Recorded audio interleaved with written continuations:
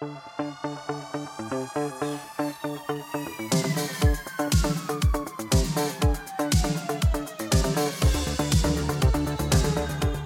up, everyone? This is the Next Tape Podcast, episode 18, with Mikhail and Mika.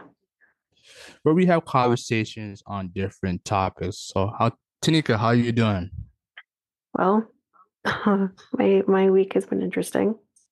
More like the latter part of my week has been interesting. How interesting? Well, so Thursday, kind of all the same day actually. Thursday, my mom, after coming home from work, goes to have a shower, and we had no hot water. So my mom literally had a cold shower. My shower Right. prior to that was not as warm as I would expect, but I still didn't think anything of it. So we had that. Luckily, we were able to schedule a service call for the Friday, so the next day. And then, luckily, thank God, I didn't have to go to work on a Friday, only like physically in the office on a Friday, because at about 4 o'clock in the morning, I got woken up to sirens and flashing lights. And I thought, okay, it's probably just an ambulance. Someone called an ambulance or whatever. Nothing usually exciting happens on my neighborhood. And then I heard like loud talking. And I'm like, what the hell is happening? I go and look outside across the street from me, and there is clearly a fire. I'm seeing smoke coming out of someone's window. I'm like, okay, all right, this is kind of scary. But at this point, because I have woken up, now I need to use the bathroom. So I go to use the bathroom and I come back in my room and I can hear glass shattering. And I'm like, oh my God, they're breaking these people's windows. Like, this is really bad. And I can actually see them performing CPR on somebody. And at that point, I was like ready to start crying. I'm like, oh my God. We didn't have a lot of information as to what was going on. We still don't know what started the fire, but my mom was able to see like this is in the news.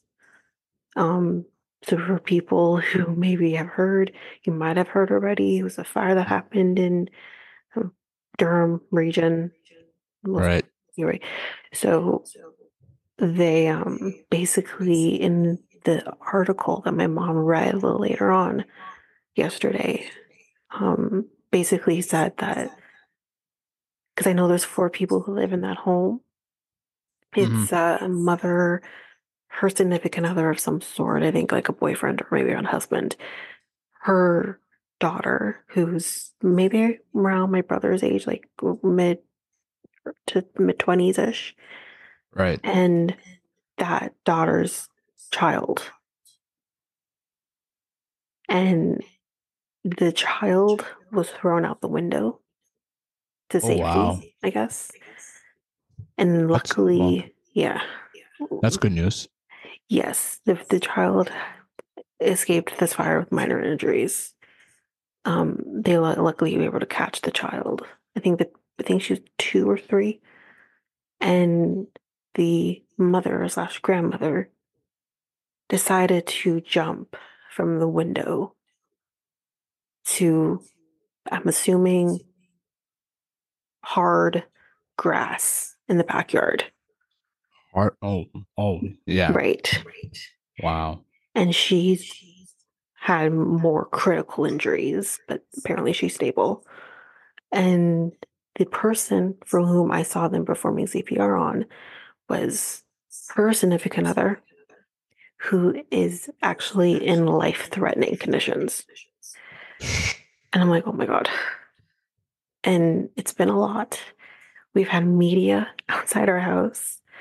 And there's caution tape around the house right now, and it's insane.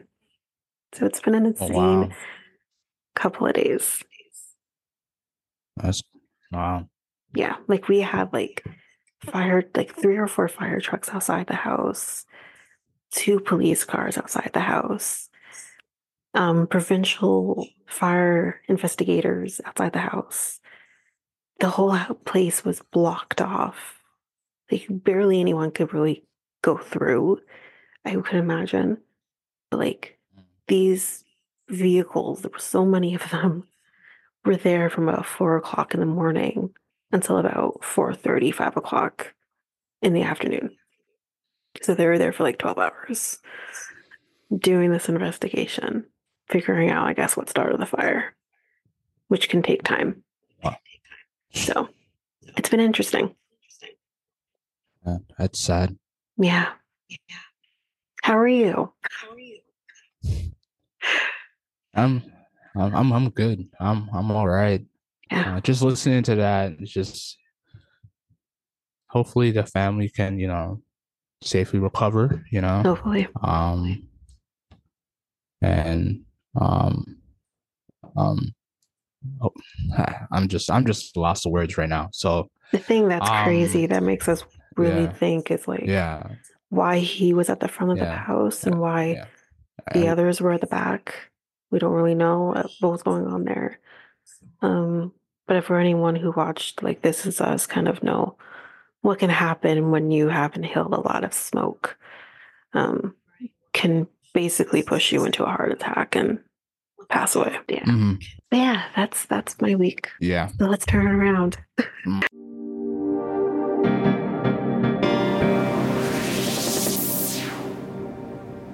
So it's Black History Month, Tanika. So what are we doing for Black History Month? So for Black History Month, we're doing a whole month on focusing on Black people. So we're going to be talking about Black inventions, in particular Black inventors. We are going to talk about civil rights leaders. We are going to go a little dark halfway through and talk about the deaths that have happened, that have affected the Black community, and kind of maybe what's pushed like the Black Lives Movement into what it is today. We're also going to talk about Black people in arts. So everything having to do with music or acting or art, whatever it is. And then we're also going to talk about the Black Lives Movement as well. Okay. So stay tuned, everybody, for a lot of Black History Month theme episodes. So yeah. Yeah. Go ahead. So who is your inventor? So I have a couple.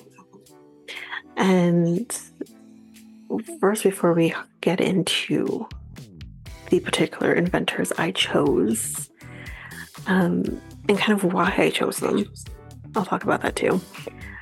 I just want to mention that the inventions that have been created by Black people, which a lot of inventions have been created by Black people, let's be real, includes things like the folding chair, the gas mask, which hold on to that, the traffic signal, also hold on to that, the automatic elevator doors, potato chips, who knew, and the super soaker, children's water gun toy that I think a lot of us, especially in the 90s, had. I didn't know the super soaker was created by a Black. Me neither. Okay. I also didn't know that the automatic elevator door was created by a Black person, which is who I'm going to be talking about first. Huh. Now, the reason I chose the automatic elevator door is because I think everyone uses the elevator. I certainly do, going to work. I work on the 14th floor, so I'm definitely taking an elevator. And this is quite interesting.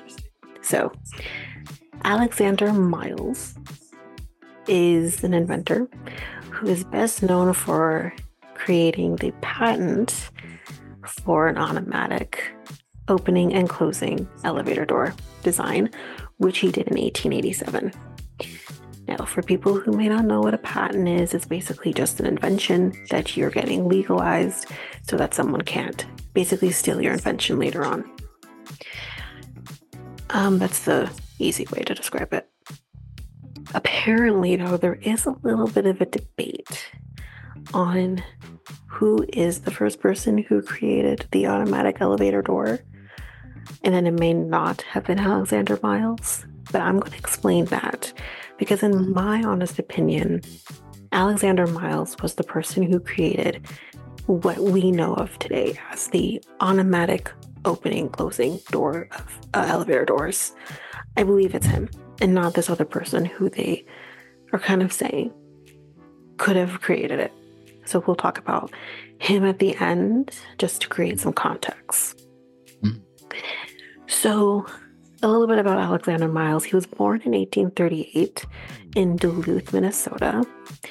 He did move from there to Waukesha, I think is how you say it, Wisconsin, where he earned a living as a barber in the 1860s.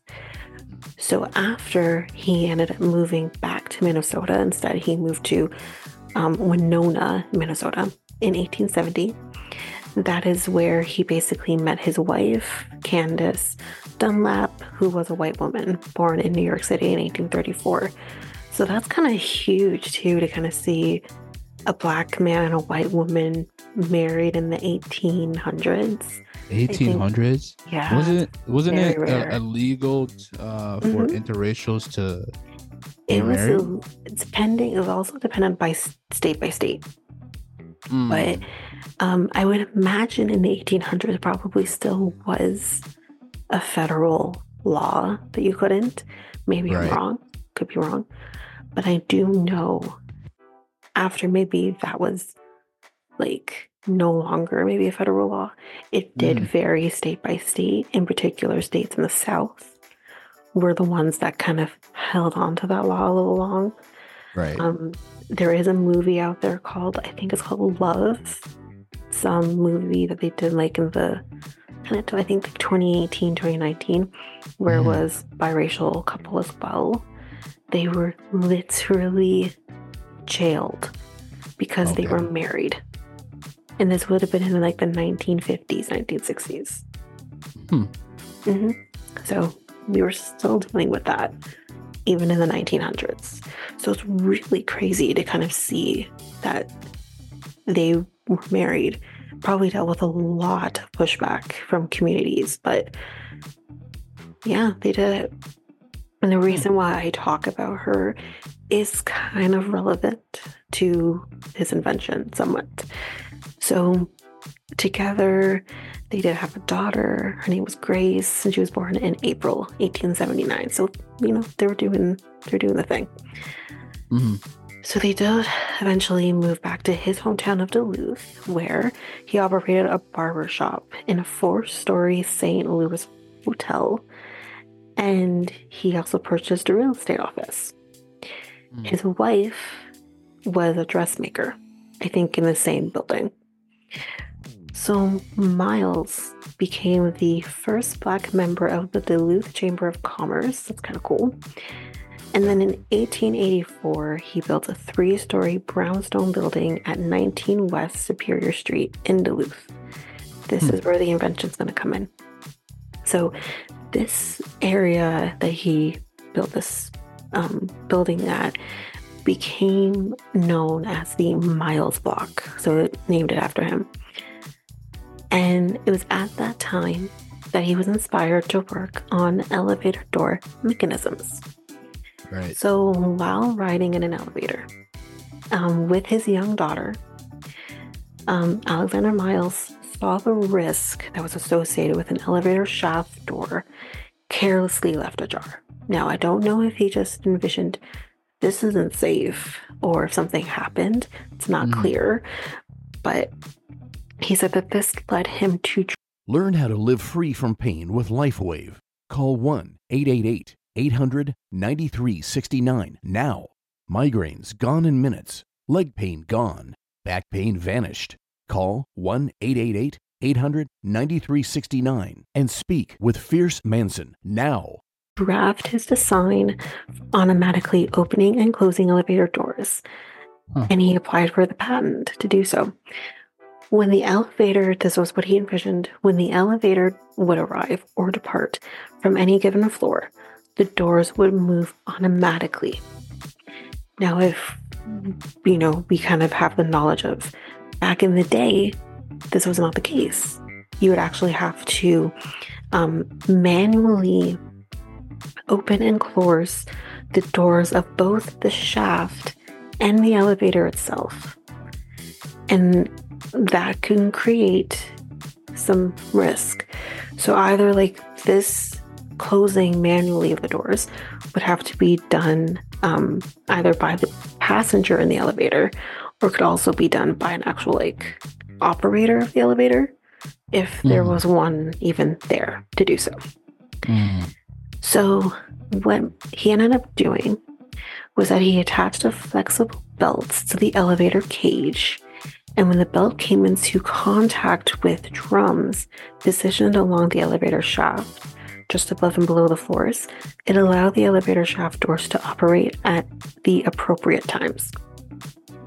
The elevator doors themselves would automatically, go through a series of levers and rollers, and it would close the doors and open the doors without you as a passenger having to do it yourself, which is crazy. So before working on elevator engineering, Miles experimented with the creation of hair products. I think this is also important as Black people. This is important to talk about as well. The influence of his elevator patent is also still seen in modern designs, obviously, since the automatic opening and closing of elevator and elevator shaft doors is a standard feature. So not only would he do that, but he also made it real easy for some of us to have Black people have hair products, which is very interesting because this is actually the hair product aspect of it is something that comes up again with my other inventor, which is a little different. Have they ever worked together? Oh no. Different generations. This guy would have been long dead.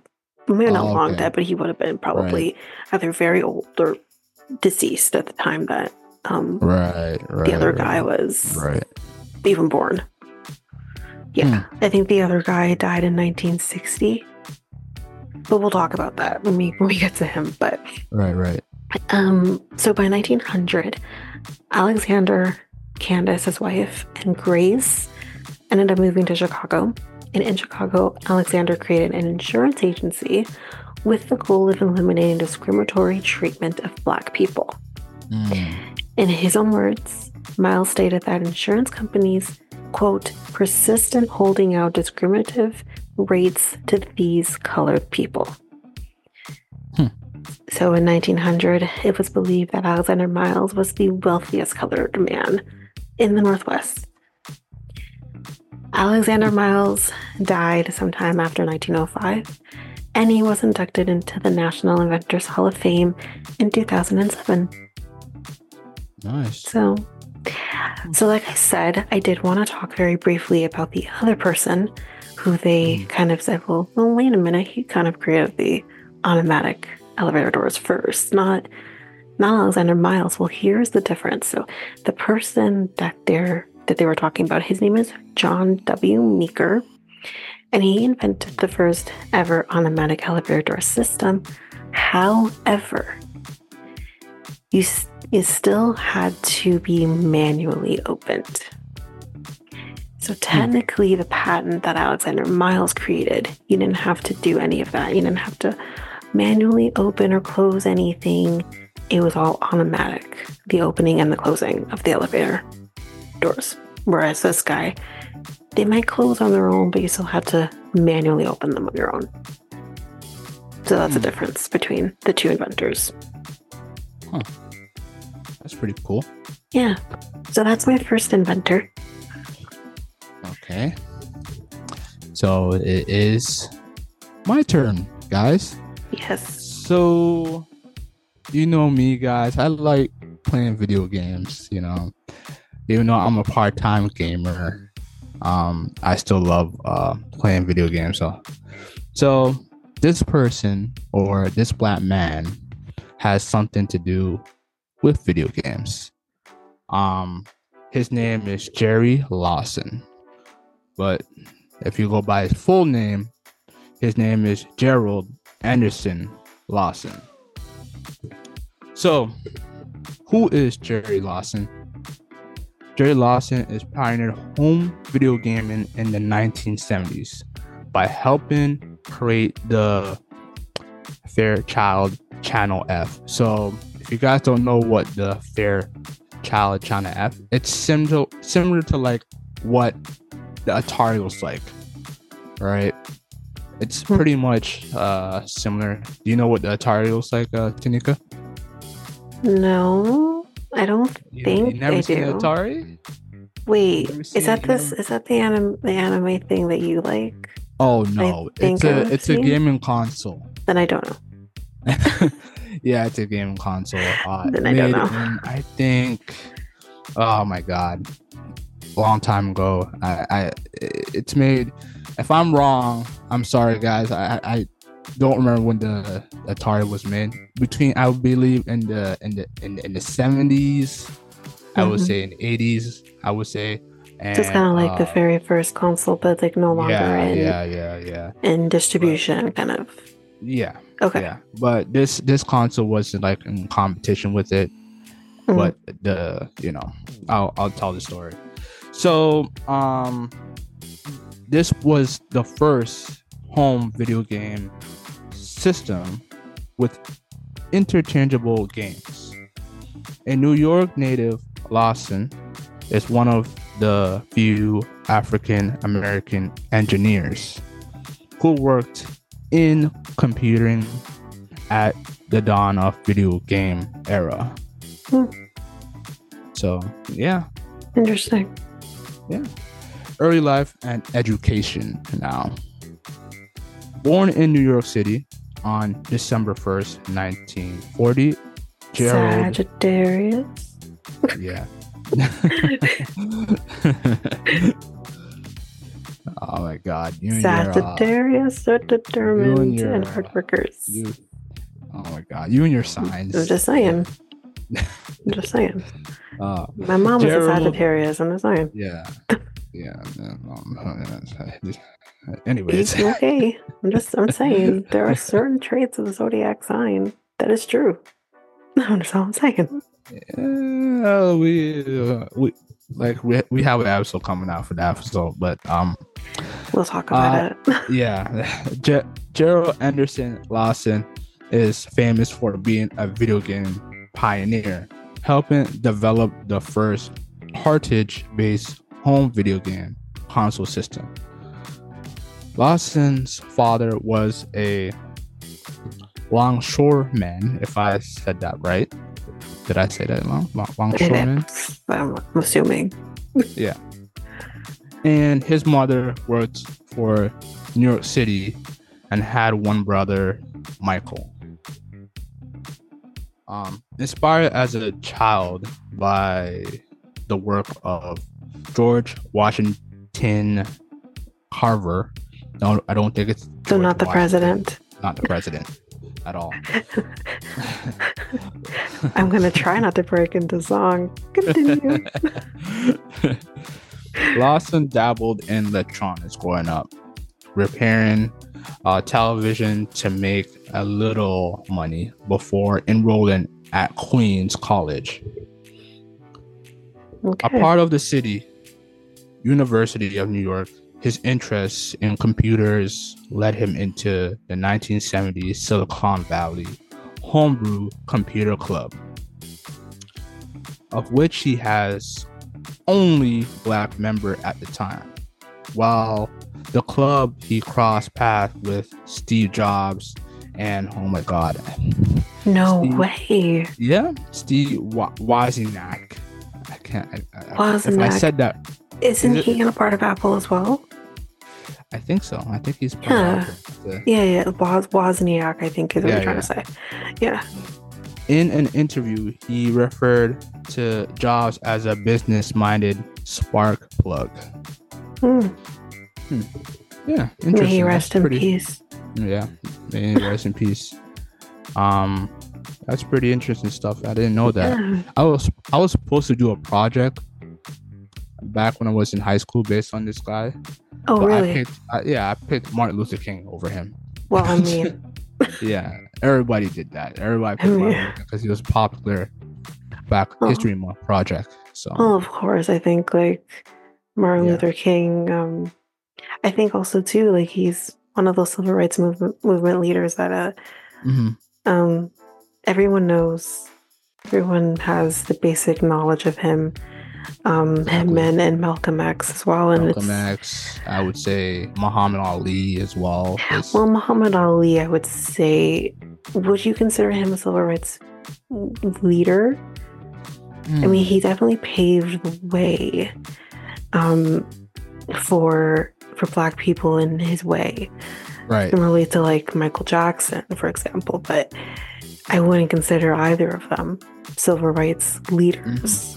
I kind of consider them making changes for Black people that Impacting Black wouldn't people's lives. Yeah. right that kind of paved the way for Black people in particular to be able to do something that they love. Kind of the same thing with like even like Jackie Robinson, for example. Even him, like, you know, Black, we didn't typically see Black men playing baseball Right. and be accepted while doing it. But I wouldn't consider them civil rights leaders in a sense. I mean, I'm sure that can be debated, of course. But yeah. Okay. Yeah. Yeah. I don't know. I do think of somewhat as a like even though what's his name? Well, Muhammad Ali and did Muhammad Ali. I do think Muhammad Ali is, as a civil rights leader in some kind of way because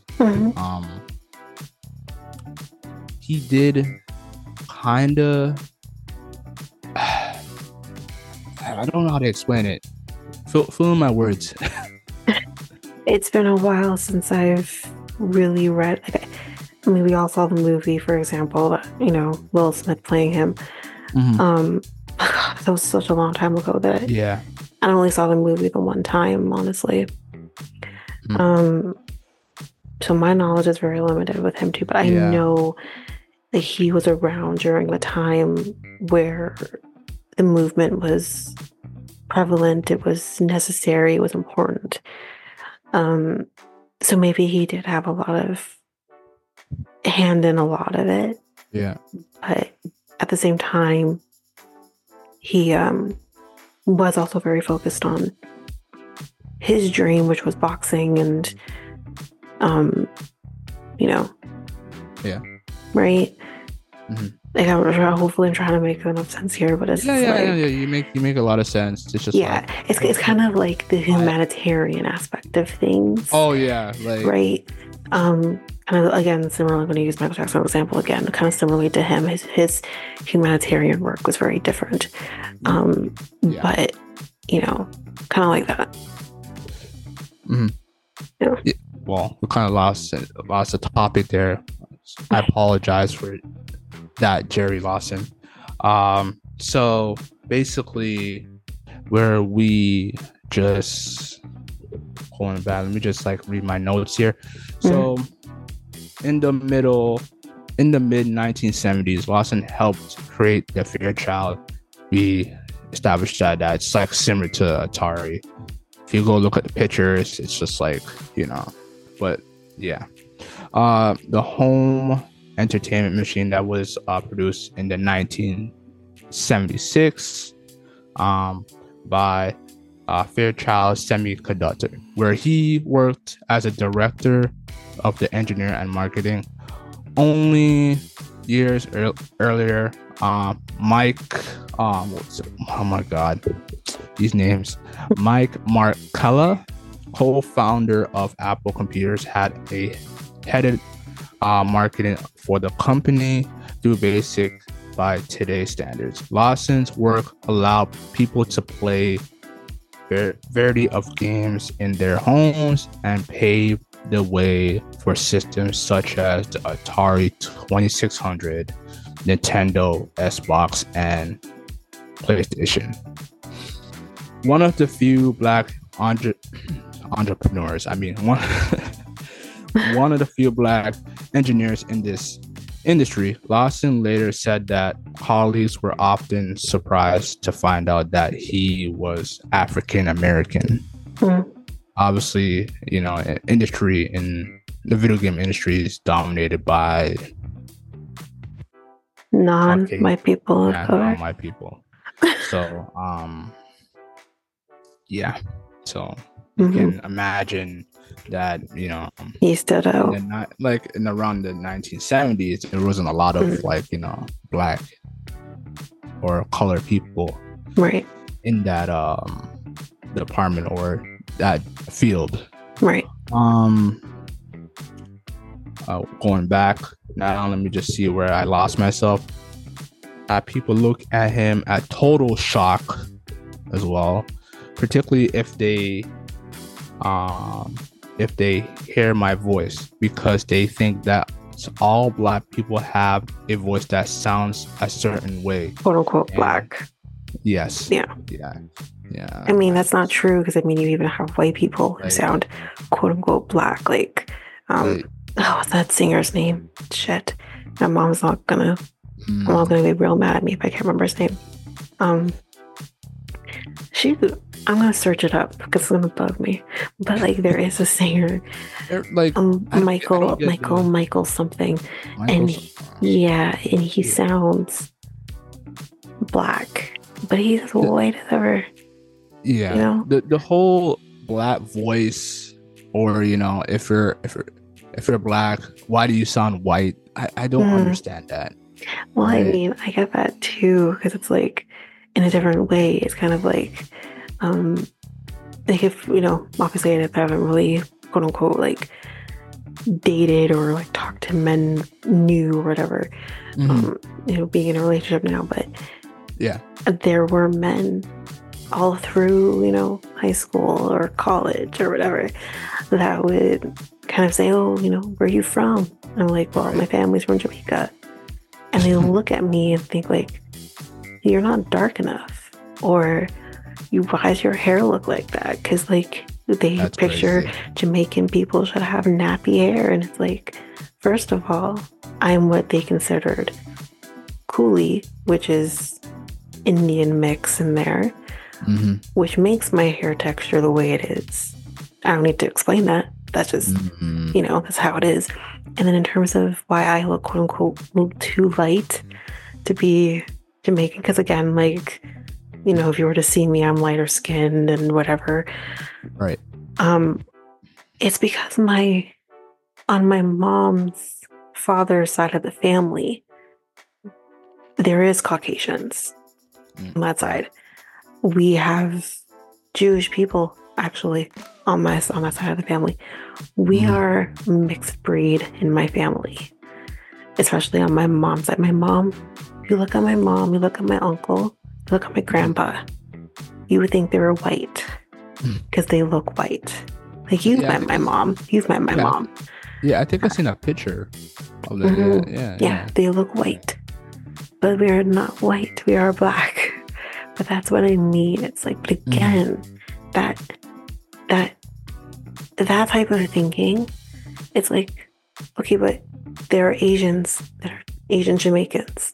There are white Jamaicans. So for you to come and kind of say, oh, how are you Jamaican? You're not dark enough. That is ridiculous. It's crazy. It baffles my mind, the amount of people who sound so ignorant about what they think a Jamaican person should look like, or black people in general should look or sound like. Yeah, so that's crazy that, you know, even at this time, Yeah, people were just saying I mean, that was just a few years ago.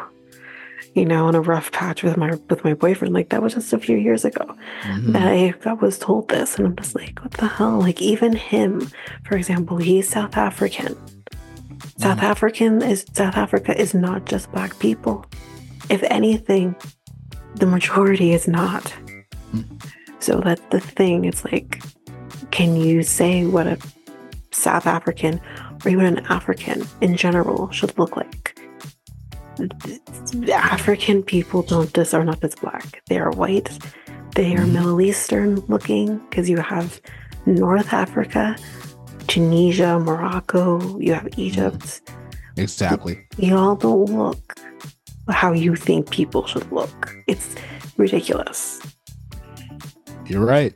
You're 100% right. Now, my boyfriend does look like a typical African person, but still, what do you think an African man should look like? But it's ridiculous. Yeah. To this day, people still like say that, like, you know, they're like, it's crazy.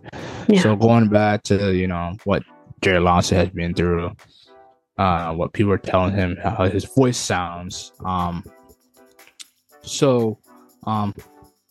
Black people have a voice that sounds a certain way, and they know. And I sat there and go, oh yeah? Well, I'm sorry, I don't.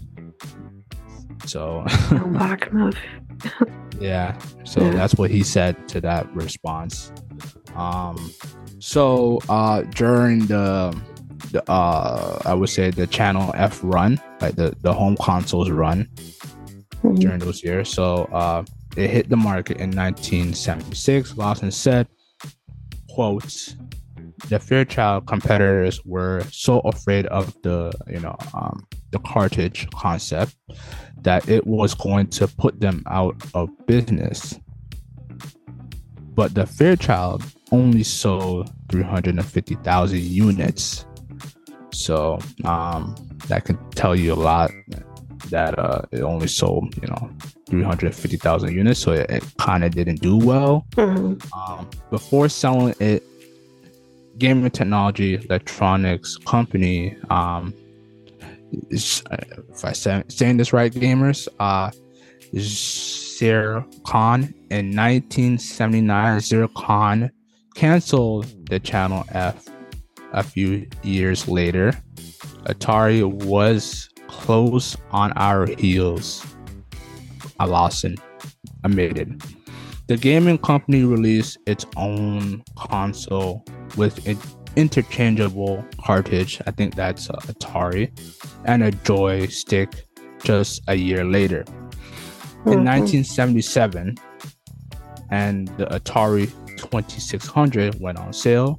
More than 30 million units sold in a lifetime. So the Atari just, added like a couple features like interchangeable cartridge and a joystick just to take out the competition, which is Channel F, the Child Fair Channel F. So basically, that's it for Jerry Lawson. I believe he died in 2011. He was 70 years old, and that's still young. Yeah. So, however, they do say men die faster, so there's that. It's fact. Men die first. Yeah, men die first. So rest in peace, Jerry Lawson. You were a pioneer of video games. I think without you, Xbox, PlayStation, Atari wouldn't be wouldn't exist right now. Yeah. Oh yeah. Well, maybe it probably would have existed, but it would have existed, but yeah. Okay. All right. That's it. Okay. All right. So my final inventor. So I am fascinated by this person by everything he's accomplished. Full disclosure, I heard about him while listening to an episode of Wine and Crime. I don't know if anyone out there listens to Wine and Crime. Love it. And I was absolutely in awe of this person. So I'm very excited to be talking about him. So Garrett Morgan created such inventions that we still see today, that we have today, that has his inventions are very more safety focused.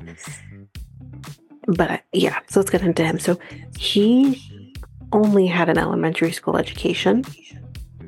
He began his career as a sewing machine mechanic, and he went on to patent several inventions, including an improved sewing machine, and traffic signals, and also hair straightening product, and a respiratory device that will later provide the blueprint for World War I gas mask. So, interesting. Yes. So, born in Paris, Kentucky, on March 4th, 1877, Garrett Morgan was the seventh of 11 children. Okay. His mother, Elizabeth Reed, was of Indian and African descent, and she was also the daughter of a Baptist minister. His father, Sidney, was a formerly enslaved person freed in 1863, and he was the son of John Hunt Morgan, who, trigger warning, was a Confederate colonel. So, take that as you wish. Morgan's mixed race heritage would play a part in his business dealings as an adult. So when Morgan was in his mid-teens, he moved to Cincinnati, Ohio, to look for work, and which he did as a handyman to a wealthy landowner. Although he had only completed his elementary school education, like I previously mentioned, Morgan was able to pay for more lessons from a private tutor. But obviously jobs were hard to kind of come by. However, he did get several jobs at sewing machine factories, which would kind of capture his imagination when it came to future things. He would learn the inner workings of these machines, how to fix them, and from that, he obtained a patent for an improved sewing machine, and he opened his own repair business. The business was successful, and it enabled him to marry, hopefully I'm saying this right, Bavarian, I believe, woman named Mary Ann Hassick, and he established himself in Cleveland. It's very important to mention that he was established in Cleveland. That's kind of lends to a little later in the story. Right. So we're going to talk about G.A. Morgan Hair Refining Company. This kind of lends into the hair side of things. So following the momentum of his business success, Morgan patented sewing machines would soon pave the way to his financial freedom, albeit in a rather kind of unorthodox way.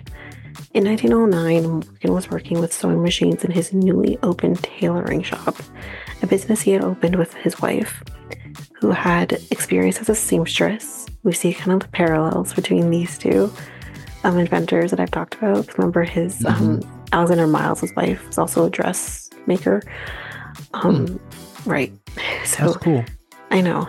I didn't plan for that. I wonder if they cross paths in some kind of way. They could have, but I think Alexander Miles would have been about 40 years older than him by the time he were they in the same state, or were they just different state? So he was born in Kentucky, Garrett Morgan. Alexander Miles, where was he born again? Where was he born? I know we just talked about him, but I can't remember now.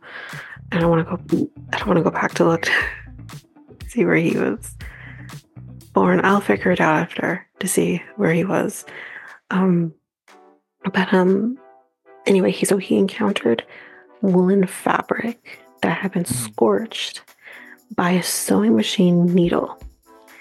It was a common problem of the time, since sewing machine needles ran at such high speeds. But with him seeing this, it kind of started him experimenting with chemical solution in an effort to reduce friction created by the needle, and subsequently noticed that the hairs of the cloth were straighter. After trying his solution to a good effect on neighboring dog's fur, Morgan finally decided to test the concoction on himself. When that worked, he quickly established the G.A. Morgan Hair Refining Company and sold this straightening cream to African Americans.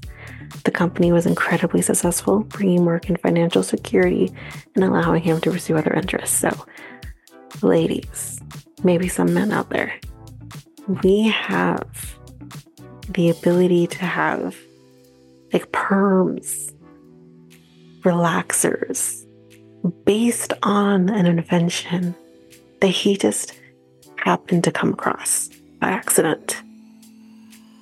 I thank you, because as a person who's used this product to make my hair straighter, I'm like, what has this man not done? Well, let's get into something else that he has done. So we're going to now start talking about a breathing device. So in 1914, Morgan patented a breathing device, or maybe more like a safety hood, which is what he kind of called it, providing its wearers with a safer breathing experience in the presence of smoke, gases, and other pollutants. Morgan worked hard to market this device, especially to fire departments, often personally demonstrating its reliability in fires. So he was actually testing this product. There's actually, I'm going to try and find it because I did see it when listening to Wine and Crime Girls do it. There actually is a picture of him wearing this device. So I'll try and find it so we can post it to the socials. But Morgan's breathing device became the prototype and precursor for the gas mask, which was used during World War I, protecting soldiers from toxic gas used in warfare. So he potentially could have saved some lives due to his gas mask. The invention earned him the first prize at the Second International Exposition of Safety and Sanitation in New York City. So there was definitely some resistance to Morgan's device among buyers, particularly in the South. Any surprise? Where racial tension remained palpable despite advancements in African American rights. But this was, again, the early 1900s. In an effort to counteract the resistance to his products, Morgan actually decided to hire a white actor to pose as the inventor during presentations of his breathing device. Morgan would pose as the inventor's sidekick, disguised as a Native American man named Big Chief Mason, wearing the hood, which was probably one of the pictures that were taken. Interesting. And he would enter areas otherwise unsafe for breathing. The tactic was successful, and sales of the device just skyrocketed at that point. So, we're now going to start talking, which was kind of the more main focus of the Wine and Crime podcast, was this particular event, which was the Cleveland tunnel explosion. So in 1916, the city of Cleveland was drilling a new tunnel under Lake Erie for a fresh water supply. Workers hit a pocket of natural gas, which resulted in a huge explosion and trapped workers underground amidst suffocating with the fumes and the dust. When Morgan heard about this explosion, him and his brother put on breathing devices, for which he had created, made their way to the tunnel and entered as quickly as possible. The two of them together managed to save 2 lives and recovered 4 bodies before the rescue effort was shut down. So just to put this in perspective, there were bodies that were left behind. Wow. Once they shut down, like the rescue effort. I think eventually it would have become a recovery, but I'm not sure. I can't remember if that ever did happen in this case, if they did recover the bodies or if they were just left there. I'm going to say they were just left there. I think that's kind of what I remember. So, despite his heroic efforts, the publicity that Morgan garnered from the incident did hurt his sales. The public was now fully aware that the inventor was African American, and many refused to purchase his products after that. Adding to the detriment, neither the inventor nor his brother were ever fully recognized at this time for their heroic efforts at Lake Erie. Possibly, this article says, possibly another effect of racial discrimination. You think? It's pretty obvious. Morgan was nominated for a Carnegie Medal for his efforts, but ultimately wasn't chosen to receive the award. Additionally, some reports of the explosion named others as the rescuers, and not him and his brother. While the public, let me just also preface, there were other people who were a part of the rescue mission, but it's like Morgan and his brother were kind of pushed aside and not recognized. Interesting. Wow. Yeah. Well, go ahead. Same thing like not knowing what Black history is. Pushed aside. Pushed aside. Right. So. Yeah. Go ahead. While the public's lack of acknowledgement for Morgan and his brother roles at the Cleveland explosion was undoubtedly disheartening, Morgan was just a ferocious inventor, and he was an observer who focused on fixing problems and soon turned his attention to all kinds of different things, from hats to belt fasteners to car parts. Like, he was doing the thing. Right. So, the first Black man in Cleveland to own a car, Morgan worked on his mechanical skills and developed a friction drive clutch. So he was let me rephrase, he was the first Black man to own a vehicle in Cleveland. And with that, kind of helped him create new inventions. So he was the boss man. He was, yeah. Yeah. So then in 1920, he has some swag. You can tell. In 1923, he created a new kind of traffic signal, one with a warning light to alert drivers that they would need to stop, which is, as we know, the amber light. He created this invention after he had witnessed a carriage accident at a particularly problematic intersection in the city. Morgan quickly acquired patents for his traffic signal, a rudimentary version of the modern 3-way traffic light that we see today in the United States, Britain, and Canada. But he did eventually sell the rights to this to General Electric for $40,000. Wow. Now, I wish I did a conversion. Hold on, $40,000? $40,000. So I'm going to do a quick conversion.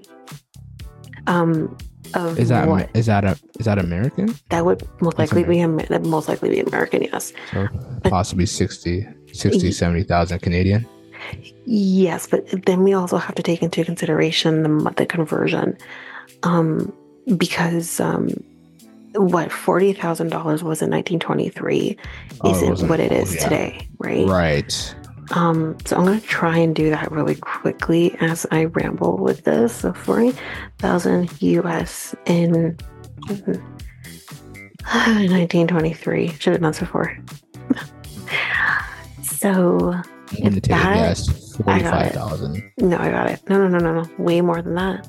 $40,000 in 1923 equals, hold on to your butts, $702,478.10 in today.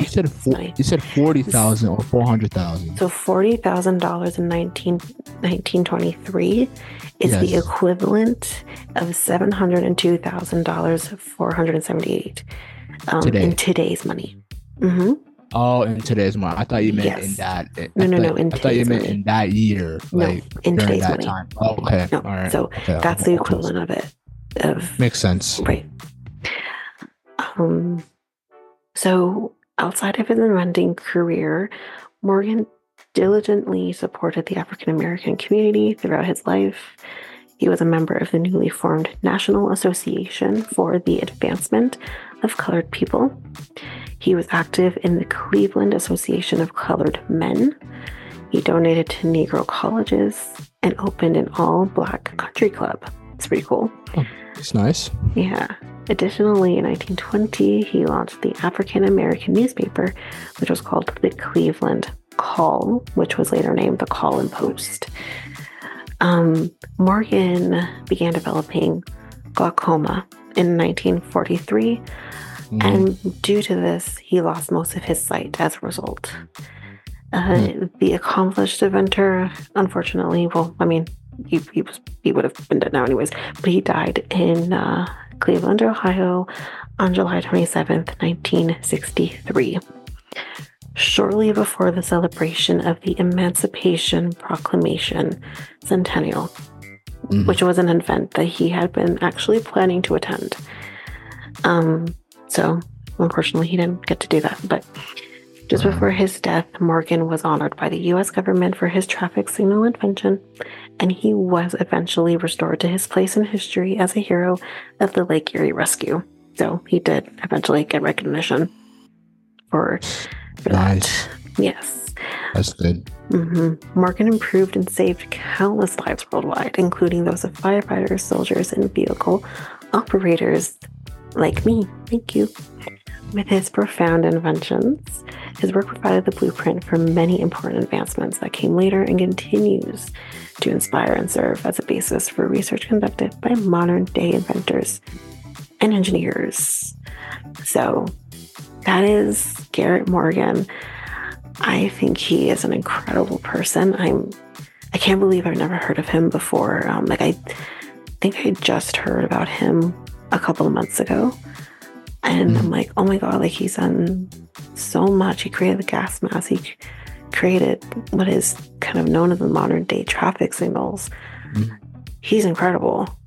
And Genius. I never heard of him before. So I have been waiting for this episode for months because I'm so excited to talk about him. I wonder what he will create in the modern world today. Then I don't know. I don't know. But interesting. Yeah. Okay. He's great.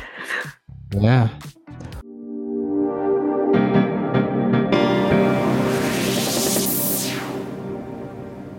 I guess this ends episode 18 of this special Black History Month episode of the Nest Tape podcast. Nest Tape podcast is available now on all podcast platforms. We also have a website called solo.to/Nest Tape podcast. And Tanika, what else?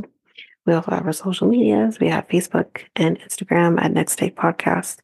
We have Twitter and TikTok at Next Take Pod. I'm pretty sure. All of the links are officially on the website now. I put them on Nice. So they're there. Yeah, just click on there. Yeah, just click on there. So, and then contact us on our email at michaltanika@gmail.com. So we talked about a lot about our, Black History Month inventors. So who are the inventors? Let's give the people the recap, Tanika. Okay, so we had Alexander Miles, who created Yes. the automatic elevator doors. Yes. Your person, can't remember his name. Jerry Lawson, who's a video game engineer. Go ahead. And we also had Garrett Morgan, who created the sewing machine, gas mask, traffic light signals. Geez, so much. Yeah. Great. A lot of great inventors. Those three men are very important to our history. If you want to do more research, more in-depth research on them, if we didn't like put in full detail or or give you more information about these great inventors, go on history.org or go to your public library to do research on them and read about them because these guys are a part of our Black history, and you want to learn about them. Of course, there's a lot more inventors out there, but Yes. These guys are also important to And us. I think what we should do as well is post pictures of all three of these inventors. And I will also look for that picture of Garrett Morgan wearing the first gas mask. I think that'd be kind of cool to see on our socials. So we'll post those too. Okay. All right. Okay. So,